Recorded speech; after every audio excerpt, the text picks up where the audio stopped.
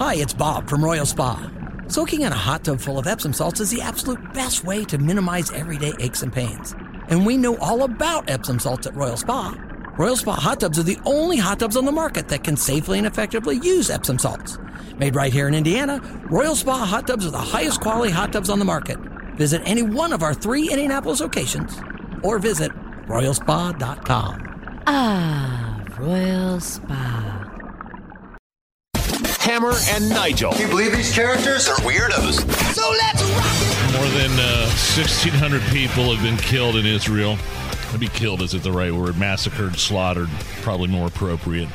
The number of Americans killed is now up to 14, I believe. I just saw the latest Hammer now. An unknown number of Americans are have remained missing, and we don't know if they're hostages or not, which is really scary.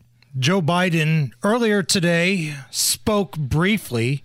He was like an hour and 20 minutes late for this speech that only lasted 11 minutes, did not take any questions, did not bring up Iran's role in the whole situation. But Joe Biden did talk about American hostages. We now know that American citizens are among those being held by Hamas. I've directed my team to share intelligence and deploy additional experts from across the United States government to consult with and advise Israeli counterparts on hostage recovery efforts.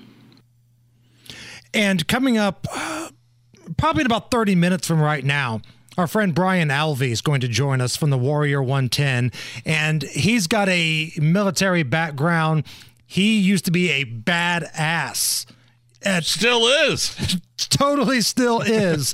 But he's going to share his perspective on whether or not the United States should send special forces in to rescue the hostages. How dangerous of a mission would that be? We're going to get his perspective coming up. I mean, I don't, his perspective is more probably legitimate than mine would be, but I would say yes. I mean, American soldiers need to work with Israeli, the IDF, and get those Americans out, along with the rest of the hostages. Right. And Nigel, one of the things that we've been talking about for a while is that you're going to see a lot of countries that hate America try to get over on the United States between now and the next presidential election. This is their window of opportunity because they view Joe Biden as a joke. They're not scared of Joe Biden. They're not scared of the United States military and the leadership of the military right now. So it was, I don't know if encouraging is the right word, to hear Joe Biden kind of talk tough to the rest of the world. Let me say again, to any country, any organization, anyone thinking of taking advantage of this situation, I have one word: don't. Don't. Now, I'm not going to lie, because we've seen Joe Biden do this. When he said, "I've got one word," I was waiting for him to say like 3 or 4.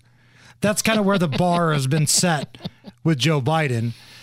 But, man. The other part that I liked that he said was like, we stand with Israel. We stand with Israel. None of this, we need to de-escalate. None of this, Israel has every right to do whatever they need to do to defend themselves and go rescue the people that are, there's lunatic congresswomen, the squad, hanging pro-Palestinian flags outside their doors. And I was actually stunned to see today that Press Secretary Karine Jean-Pierre called the statements by members of Congress who have equivocated between Palestinian Hamas terrorists and Israel, quote, wrong, repugnant, and disgraceful. She added, there are not two sides here. So. And you know what? Here's the thing, though, man. I see what Biden's trying to do, and I hear what Karine Jean-Pierre's trying to do. But what's more repugnant? Rashida Tlaib putting up a flag, or not freezing the $6 billion in assets that you went out of your way to give to Iran, who had a major role in what happened to these innocent people in Israel? So talk is cheap, man. I'm sorry. I like Joe Biden telling everybody, hey, we support Israel. That's great. Yeah, I guess I'm glad there's a bipartisan effort to support our ally over there. Yes. I understand totally what you're saying, though. But are we really supporting our ally when we don't freeze $6 billion to the world's largest state sponsor of terror? Ilhan Omar. Reminder, Gaza doesn't have shelters or an iron dome, and please pray for them. Well, Gaza, the iron dome that protects Israel, and if you've seen those rockets at night flying over from Gaza into Israel, and the iron dome gets every one of those rockets, it's pretty stunning and amazing sight to see. Gaza doesn't have, I'm sorry, the gloves are off. The gloves are off, man.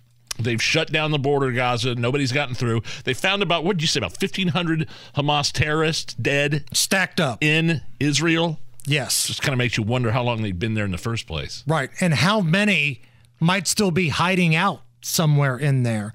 So that's the problem. It's good news, bad news, right? Good news, 1,500 dead terrorists. The bad news, they were able to get in there in the first place, and how many are left?